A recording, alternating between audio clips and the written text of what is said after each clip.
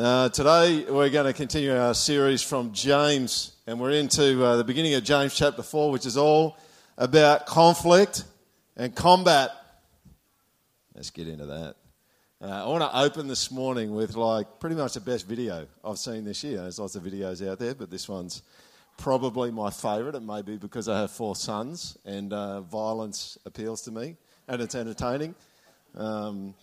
Or it just could be an out-of-the-box kind of video. Look, there's a bit of audio in it, but the audio is a little bit irrelevant. So I'm just going to make a few comments as we go. Check this out.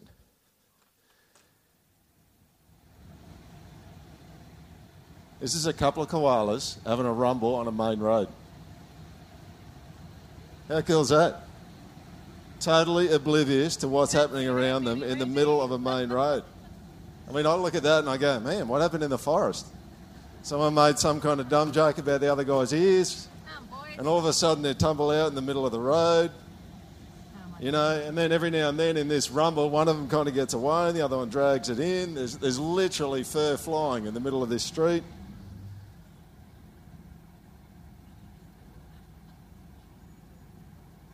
Only in Australia. I don't care about the horn. People toot the horn. Classic. I could watch this over and over. It goes for about another 30 seconds. And I have watched it over and over. And I think part of the reason why we enjoy seeing videos like this is some of us are going, I wish I could do that to a few people. Just get them around the neck, get them in a hold and just backslam them on some kind of hard pavement somewhere. Hopefully with a head knock. You know, we see animals going at it sometimes, and it reminds us of people sometimes. Here's the reality. When you live in a fallen world, conflict is inevitable. Conflict is when you have an active disagreement between people, opposing principles, opposing opinions. Now, if you haven't already sorted this out, you need to get this squared away right now. People disagree with you. You got that? People disagree with you. That's right. And then you bury them. They disagree once and you bury them. They're nice about it and they don't always talk about it, but they don't do life the same way as you. And the reason why they don't is because they disagree with you. Some of you probably, this might come as a bit of a shock, and you're probably about 18 months old, right? Because for everyone else, you just go, absolutely, this is the case. So the reality is that conflict's going to come your way.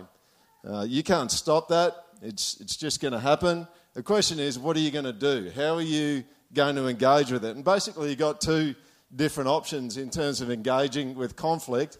You can do the head in the sand ostrich thing, or you can do the koala thing. Apparently, right? Kind of go at it. When there's an active disagreement, what are you gonna do? We do have a tendency to go koala on each other every now and then, right? Which is a weird phrase. That would be a cool saying to kind of get into vogue, wouldn't it? In our society, it's like you went out there and it's like she went all koala on me. It's like, or ostrich. Here's the reality. If you're an ostrich kind of person when it comes to conflict and you just want to stick your head in the sand, it doesn't make it go away. It's still there when you pull your head out, and you have to eventually pull your head out. And here's the other thing. Fighting doesn't help conflict that much either, does it? It just makes the conflict worse. I remember in high school, this tough kid came up to me and he said to me, I want to fight you. And I said, right, so if we fight, both of us are going to get hurt and it's only going to prove that one person's tougher than the other one. He goes, yeah. And I said, well, I'm happy for you to be the tough one. He goes, oh, okay. And then he walked off. That was the end of it. It doesn't actually resolve anything having a fight. It just proves that someone's stronger, more powerful than the other person. Now, if you look at the church is pretty good at doing both of these on the screen. All right? It's pretty good at just sticking their head in the sand. And here's a word that we use to avoid actually dealing with conflict. We just show each other grace. All right? And you do need to show each other grace, but here's the reality. There are differences that need to be sorted out. And then there's times in the church where people don't show each other any grace at all. And people in the church are just going, it's better outside this place than in it. Who knows what I'm talking about? Yeah, like 3 people put their hands up. You'll see both. And here's the reality. The church does not have a good record when it comes to handling conflict well. So there's a way that people engage conflict, and then there's the way they actually do conflict when they're in the middle of it. And I like to cash it out using these 2 metaphors here, the cowboy and the turtle. Let me run through it with you. You've got the cowboy, and the cowboy in the conflict situation is the one that's going, well, I've got a magazine full of rounds, so we might as well just use them. They're the person that just says everything that they think, right? They just get right into it. They're not afraid of it. And there's bleeding people lying around all over the place at the end of it. Does anyone know what I'm talking about? Really direct. If you wanted to really pigeonhole it, and you'd have to nuance this a bit, but we'll be here forever if I nuance it completely for you. But it's kind of truth without love. That's what a cowboy is, right? It's truth without love. On the other hand, and typically what you actually get is 2 people in a relationship will actually not be the same one. There are some families that I engage with at a school level who had mum and dad were both cowboys, and they would just kind of let fly in the middle of conflict situations. And those houses are loud houses, right? And the other thing that tends to happen with those houses is 2 cowboys will tend to have cowboys as children. And woe betide the poor kid who's not going to be a cowboy in that family, because it's like a gun-slinging household, that one. Anyone know what I'm talking about? They just kind of let it go.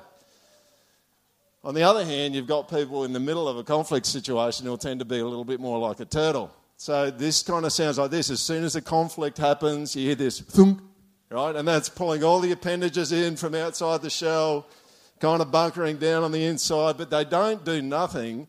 The turtles get out a phone or some kind of audio recorder and start recording everything that the cowboy's saying, all right?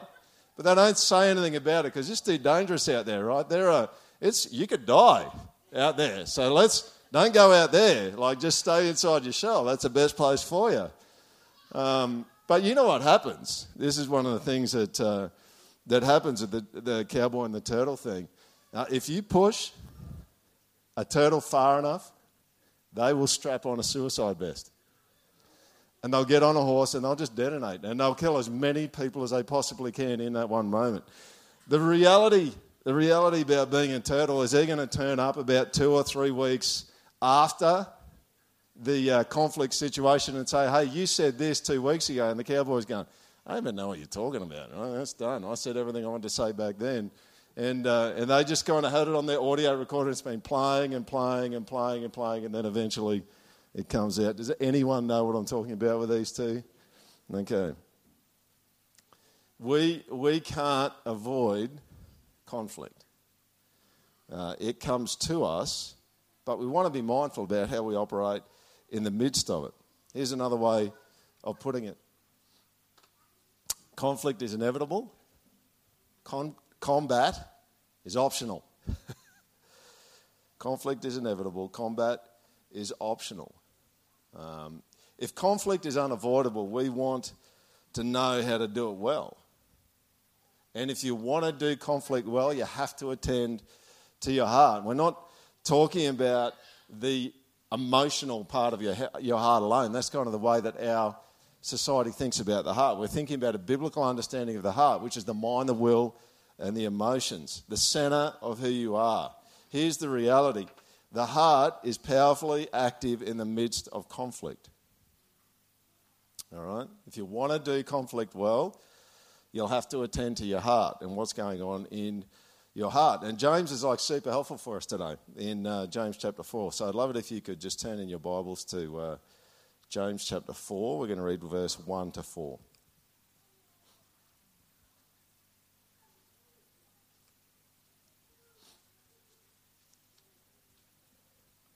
James 4, verse 1 to 4. What causes quarrels and what causes fights among you? Is it not this? that your passions are at war within you. You desire and you do not have, so you murder. You covet and cannot obtain, so you fight and quarrel. You do not have because you do not ask. You ask and do not receive because you ask wrongly to spend it on your passions. You adulterous people. Today we're going to look at 4 things today. We're going to look at a battle for the heart, enlisting others, enlisting God, and the heart of the problem. Let's kick right into it. If you have a look at verse 1 of chapter 4 there, you can see there is a battle for your heart. Here's how it works. Unhealthy conflict always begins in the heart. And this is the process. This is the way that it works. You have desires that are not necessarily wrong, but what they actually do, these desires, is they battle and they wage war for control of your heart. You know, James chapter 1, we looked at how desires are not necessarily wrong, but they have a tendency to get too big. They get out of size. The word that we could use for it is they get inordinate. They get excessive. They get out of proportion. And when they do that, they get bad. And what James is saying to us here is when it comes to conflict, your desires inside of you want to wage war against your heart and capture it and control it. Your heart is about the things that you love, the things that you worship, the things that you center your life around. And what you've got going on here, according to James, is this war, this battle that's going on. And I'll tell you what you can expect to find in your heart in the midst of this battle. Idols and fear. Idols of the heart. So there's something that you want. There's this desire that's become inordinate. It's become too big and you are going after it. You're grasping after it. It's too large. But the flip side, and it's actually just the other side of idolatry of the heart, is fear itself. Because what's fear? Fear is the threat that I'm not going to get what I really want. So on the one hand, we can be going after the thing that we want. On the other side, we can be fearing that we're not going to get what we really want, and it's kind of 2 sides to the same coin. This is the battle that goes on in every one of our hearts in the midst of conflict. Our desires work hard to conquer our hearts. What's the next step? Well, once the desires have gotten big enough and they've taken over and they've annexed the rest of your heart, what happens next? Well, it's obvious. You need to enlist other people in your project. The focus goes to other people around you. The war's no longer internal. It's actually spilling over into the external. You know, once you've decided that you actually really need something and you really want something, then it becomes obvious. Everyone else needs to help you to get that. That's how it works. They should get on the give me what I need or what I think I want train. That's what they should do. But here's a really frustrating, irritating thing about other people. They don't get on that train. Does anyone know what I'm talking about? So I go, I want this thing, and I've decided and I've justified in my heart that that's the thing I need to have. You should join me because this is really important, and then they don't. What an idiot. Of course, you should join me. So frustrating. You know what you want, you know what you need, you deserve it. And all of a sudden, that other person who won't help you to get what you want is now in your way. This is verse 2, right? You desire and do not have, so you murder. You covet and cannot obtain, so you fight and you quarrel. You know, we all spend a bit of time in the midst of a conflict situation trying to convince the other person that they should get on your program, but in the end they don't. In the end, most of the time they don't play ball. Sometimes that's in horror. It's like, can you not just see that this is a good thing to do? Or what do? If they won't help me get it, then they need to get out of the way. That's James here, right? They need to get out of the way. But here's the other frustrating thing about people. Not only will they not help us achieve our particular ends, but they don't always get out of the way. Who knows what I'm talking about? All right? And then it's very obvious. Like, if you're not going to help me and you're not going to get out of the way, I'm going to get you out of the way. All right? I'm going to get you out of the way. That's what James is talking about here. I think we become often verbal ninjas, right? We just get to work on other people, slicing and dicing them to get what we want. And in some ways, in a lot of ways, I think we can get into conflict, and when we're doing badly in the midst of conflict, we murder them. Figuratively speaking, we murder them. But it can go further, and I think this is what James is actually saying here, is not that it's just figuratively murder, but if you push it far enough, it actually ends in real murder. That's how it works. If your desire continues to be frustrated and you are determined to get it, then in the end, you will kill for it. True? Now, we don't have to go into examples, but I think that you can see this all over the news. This happens every single week. Someone wants something, people are standing in the way of them getting it, and eventually what do? They kill them.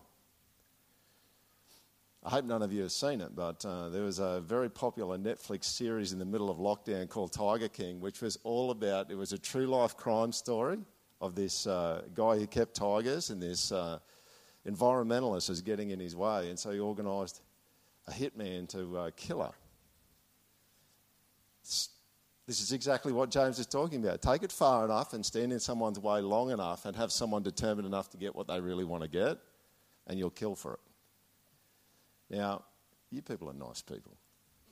You're lovely people, right? I'm not going to stand out there after church and be just going, someone's going to stab me, all right? It's probably not going to happen. But I do think that most people here, in our poorer moments, like if one of us cuts across someone else and we've got something messy going on inside of our hearts, we would kill for it. I mean, let's just be honest. We try to enlist other people, but if they won't be enlisted by us in our purposes and our plans, then we need to get them out of the way. Here's the third point. The next step that we go to is enlisting God. This is James 4, verse 2 to 3.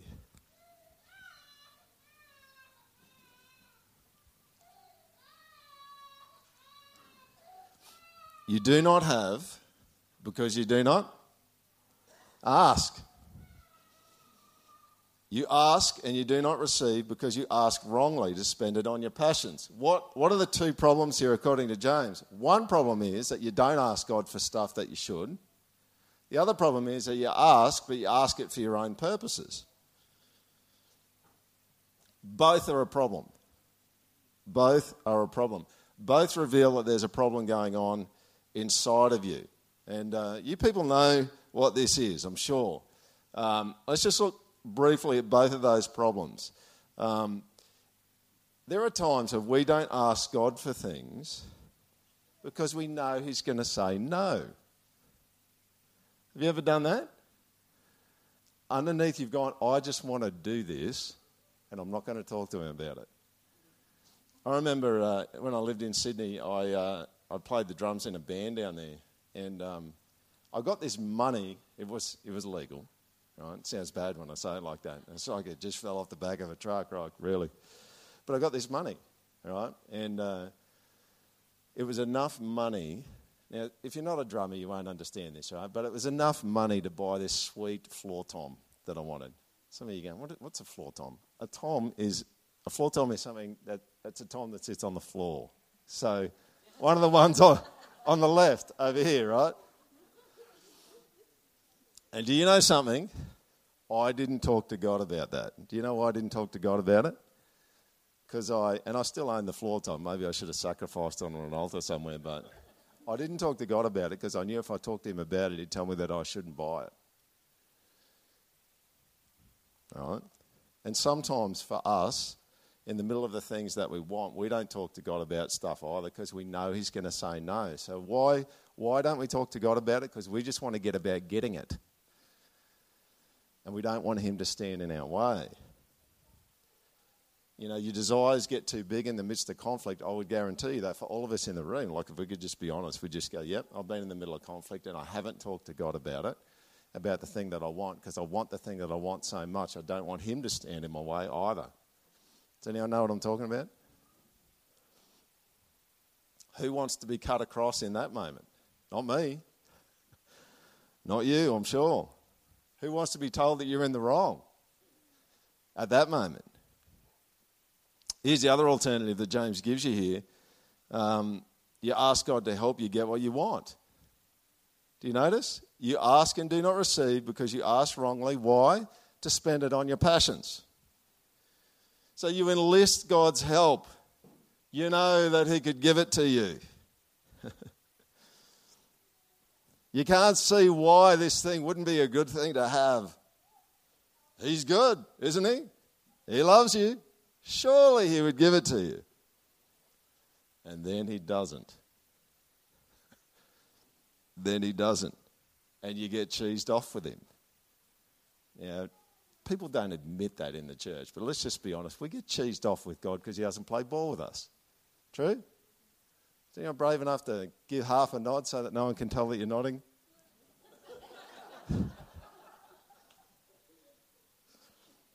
So now we've got a problem, because not only do we have conflict with other people around us, now we've got conflict with God because he's not playing ball. Now, why wouldn't God play ball? I'll tell you why he wouldn't play ball, because you don't care about him. You just care about getting the thing that you want. If God's a good, loving Father, would you expect that if someone didn't care about him and they just wanted something that they wanted, that they loved the most in their heart, do you think a good dad would give their kid something like that? Absolutely not. No way. He ought to stand in your way. He ought to stand in my way. He simply doesn't do this because he's not a vending machine. He's not something you go to get what you really want. He's a person. Now, I don't know about you, but if you had someone who continually came to you just to get what they wanted out of you, that wouldn't be a very loving relationship, would it? Would it? Just wouldn't be. It's like at some point you're just going, do you even care about me, or do you actually really love this stuff that you keep asking for from me? How would it work for you? This is what James is saying. You keep going to God to just get the things that your heart loves the most. You don't even care about him. He's just a vending machine for you. What's the heart of the problem? Well, the heart of the problem is verse 4. You're adulterous people. Or properly, according to the Greek, you're adulteresses. So seeing the church as the bride of Christ. You see, all of a sudden we're playing a game we didn't think we were playing at this point, all right? Because you just go, well, I just wanted something in the middle of conflict. And James tells us, no, you're actually an adulterer. You're having an affair. And who's ever noticed this about God? He just kind of, he takes it to a level. It's like, well, hang on, I wasn't going on that level. And he goes, yes, you were. Yes, you were. You were totally on that level. Because this is what happens in conflict. Something gets too big in our hearts. It becomes the love of our hearts. We center our lives upon it. We fight for it. God gets pushed out. We opt for another God right in front of God. Adultery in his face. How do I know that? I know that because if you love Jesus, the Bible teaches that you and I, who love Jesus, are the temple of the Holy Spirit. God's presence is actually in us. So when you opt for an idol, when you opt for loving something more than Jesus himself in that moment, you have just had an affair right in front of God. And if you look through the scriptures, you will notice that this has happened the whole way through human history. We do it right in front of his face. That's what we do. I mentioned this a few weeks ago. The Garden of Eden was a temple. And Adam and Eve, preferred another right in the middle of the temple of God's presence, right in his face. What happened with the Israelites at Mount Sinai? Well, what happened was they committed adultery on their wedding night. They went to Mount Sinai to cut this relationship, this covenant with God, and they do it right in his face. They make a golden calf. You go to Jeremiah 7. This is the criticism that Jeremiah is speaking on behalf of God to God's people. You do this stuff right in front of my face. Now, what do? What if you're sorry? What if the person that you just committed adultery on, you're really sorry about it? What do you do about it? Well, you can repent, you can say sorry, but here's the reality. The jilted lover has the power at this point. Right? The jilted lover has the power at this point. And I want to just think for a little bit about adultery. And I know that there's some people for whom this is a really close reality. So my intent is not to make it difficult and painful for you, but I just want to think about this because the adultery that we commit against God is far worse than anything that can happen human to human. That the Bible's very clear about that. It doesn't feel worse, but it is far worse than what happens human to human. What happens human to human is a taste of the reality of adultery between us and God. Adultery is where one spouse goes out and has an affair with another. They give themselves to someone else. It can be physical or emotional, or physical and emotional. Here's the question. How can things be made right in a marriage where there's been adultery? Well, I think it's all landing on the aggrieved, hurt spouse that got cheated on.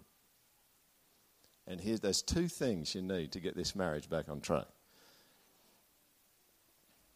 Your spouse needs to still love you. All right? They need to still love you. The second one, your spouse needs to be willing to forgive you. Now, I've seen this, right, and there's more details, but these are two kind of bedrock things, right? If they don't still love you anymore, it's probably over. And if they don't want to forgive you, and they still love you, and they're determined about that, about not forgiving you, it's probably over. You're probably not going to be able to recover it. If either one is missing, you're in trouble. I wonder if you just read on with me in James chapter 4. It wasn't a section that we read at the start, but I want to read verse 4 to 6. Do you not know that friendship with the world is enmity with God? Therefore, whoever wishes to be a friend of the world makes himself an enemy of God. Or do you suppose that it is to no purpose that the Scripture says he yearns jealously over the Spirit that he has made to dwell in us, but he gives more grace? Do you see that? Now, mostly when we think about jealousy, we think about something negative. But when it comes to jealousy and it says there that God is jealous for you, do you know what that means? He still loves you. He still loves you. You belong to him. You should not have given yourself to another. Not even for a second. And you know what that does in him? If God doesn't actually get jealous for the people that rightfully belong to him, he doesn't love them. He doesn't love them. What else do you see there? Right at the end, verse 6. But he gives more what? You have the very things that you need to get things right again. You see that? He still loves you even when you're an adulterer, and he's going to give you more grace. He will forgive you.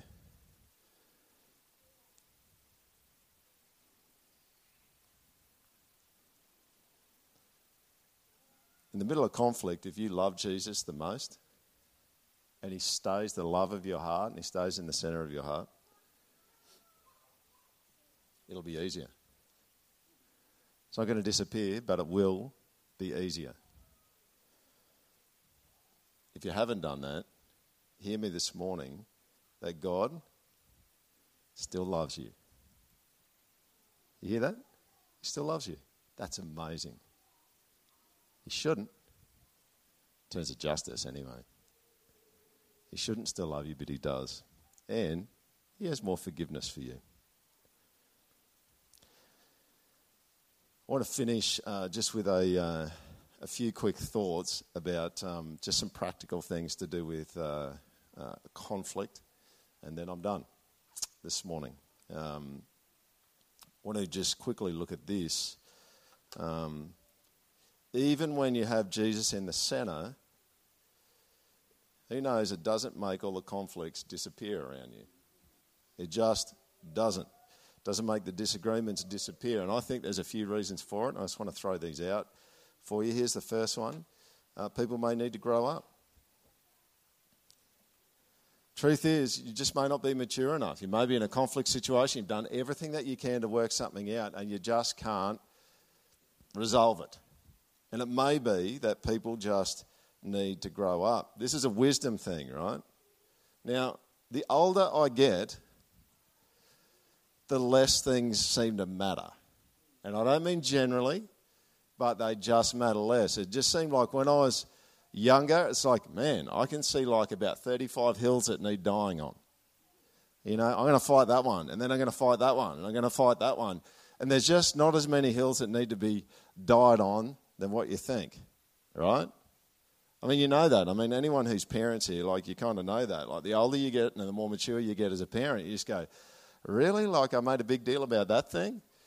That wasn't that important. Now, I'm not saying that there aren't things that are really important, and there aren't hills that you need to die on, but there's less than what you think. And I think that's one of the signs of maturing and growing wiser in old age, is you learn how to pick the right battles. The tendency when you're younger is to pick everyone. It's like, yep, no, we're going to go to hell and damnation, you know, if we don't have the right colour shoelaces, or whatever. You know, you just pick these battles. People may need to grow up. Sometimes people just can't see the things that they need to see. There are conflicts in life that don't get sorted because people can't see what's important. Now, look back on your life for a moment. Just reflect for a moment. Do you see, as you reflect on the conflicts that you've had in your life, or the conflict that you've had,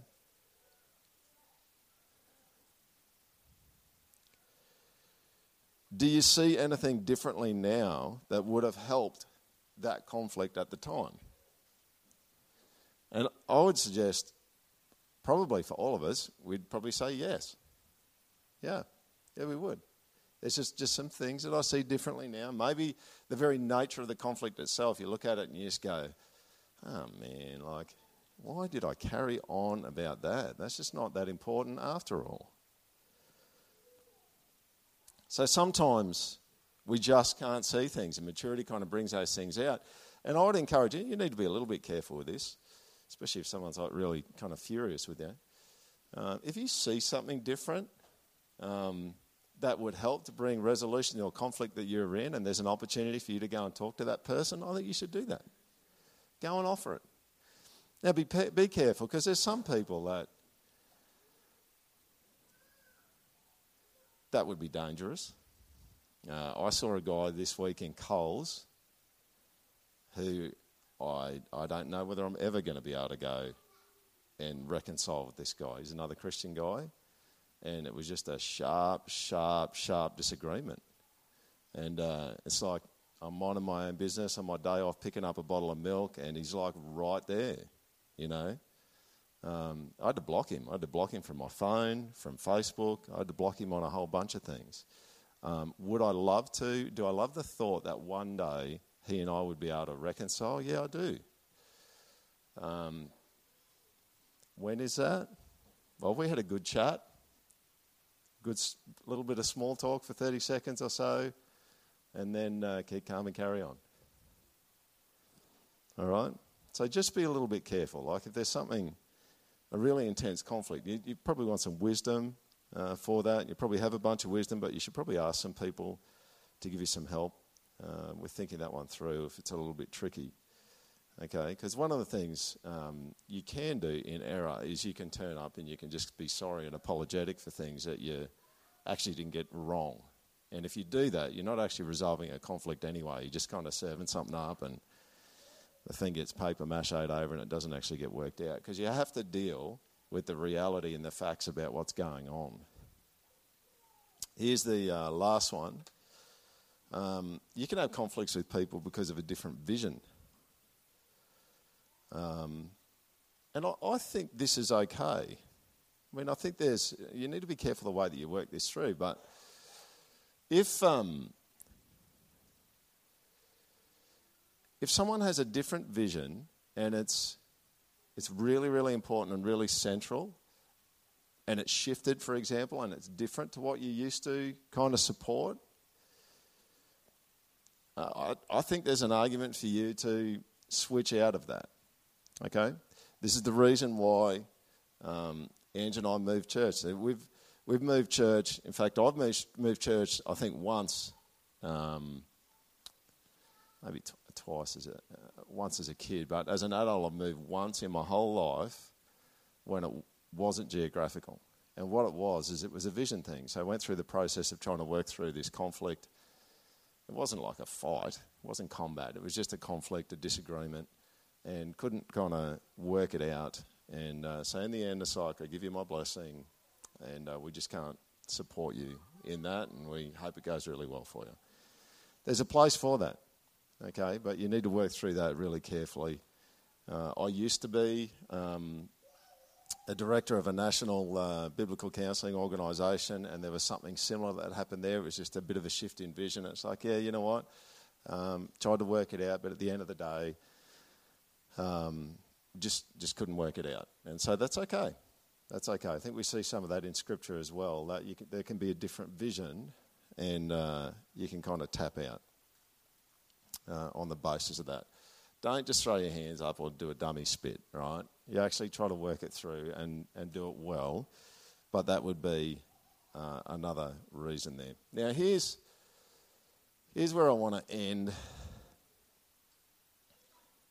Unity and relationship, I want you to hear this. Unity and relationship are not ultimately dependent upon agreement. All right? Now, a lot of people think if we don't agree, we can't do relationship and we can't be in unity. Now, that's not true.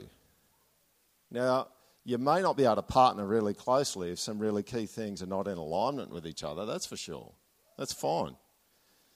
But you can do relationship when there's disagreement. Why do I know this? Well, for lots of reasons, but here's one. John Gottman is the one of the most significant secular marriage researchers in the States, and you know what he says? He says 70% of the relationship between husbands and wives is irreconcilable differences.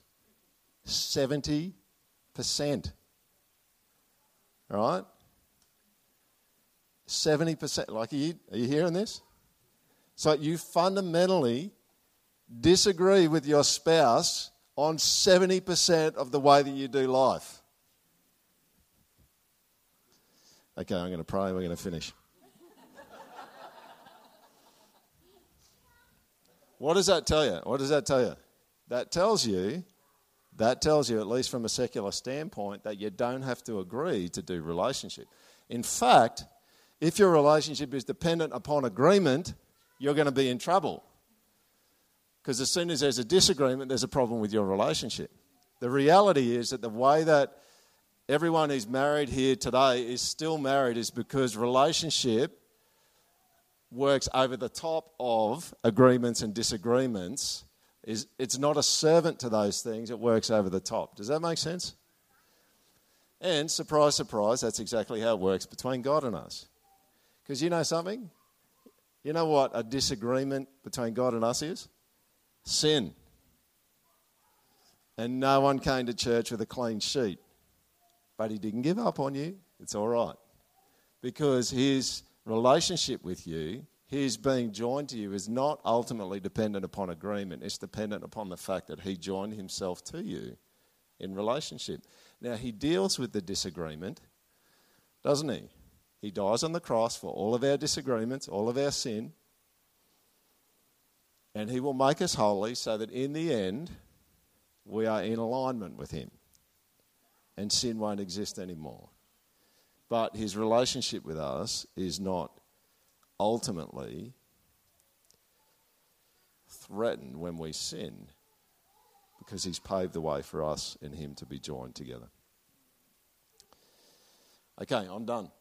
So I'll have if the worship team can come up, that'd be great. The last thing I just want to chuck up on the screen, if you want some more help with it, there's an outstanding organisation in Australia which you should look up called Peacemaker Ministries. They've got a whole bunch of free resources. I cannot recommend these guys highly enough in terms of how they work through conflict with people. You should check them out if you've got some conflict in your life and you want some wisdom. So Peacemaker Ministries. I wonder if you'd stand with me and I'll just pray for you.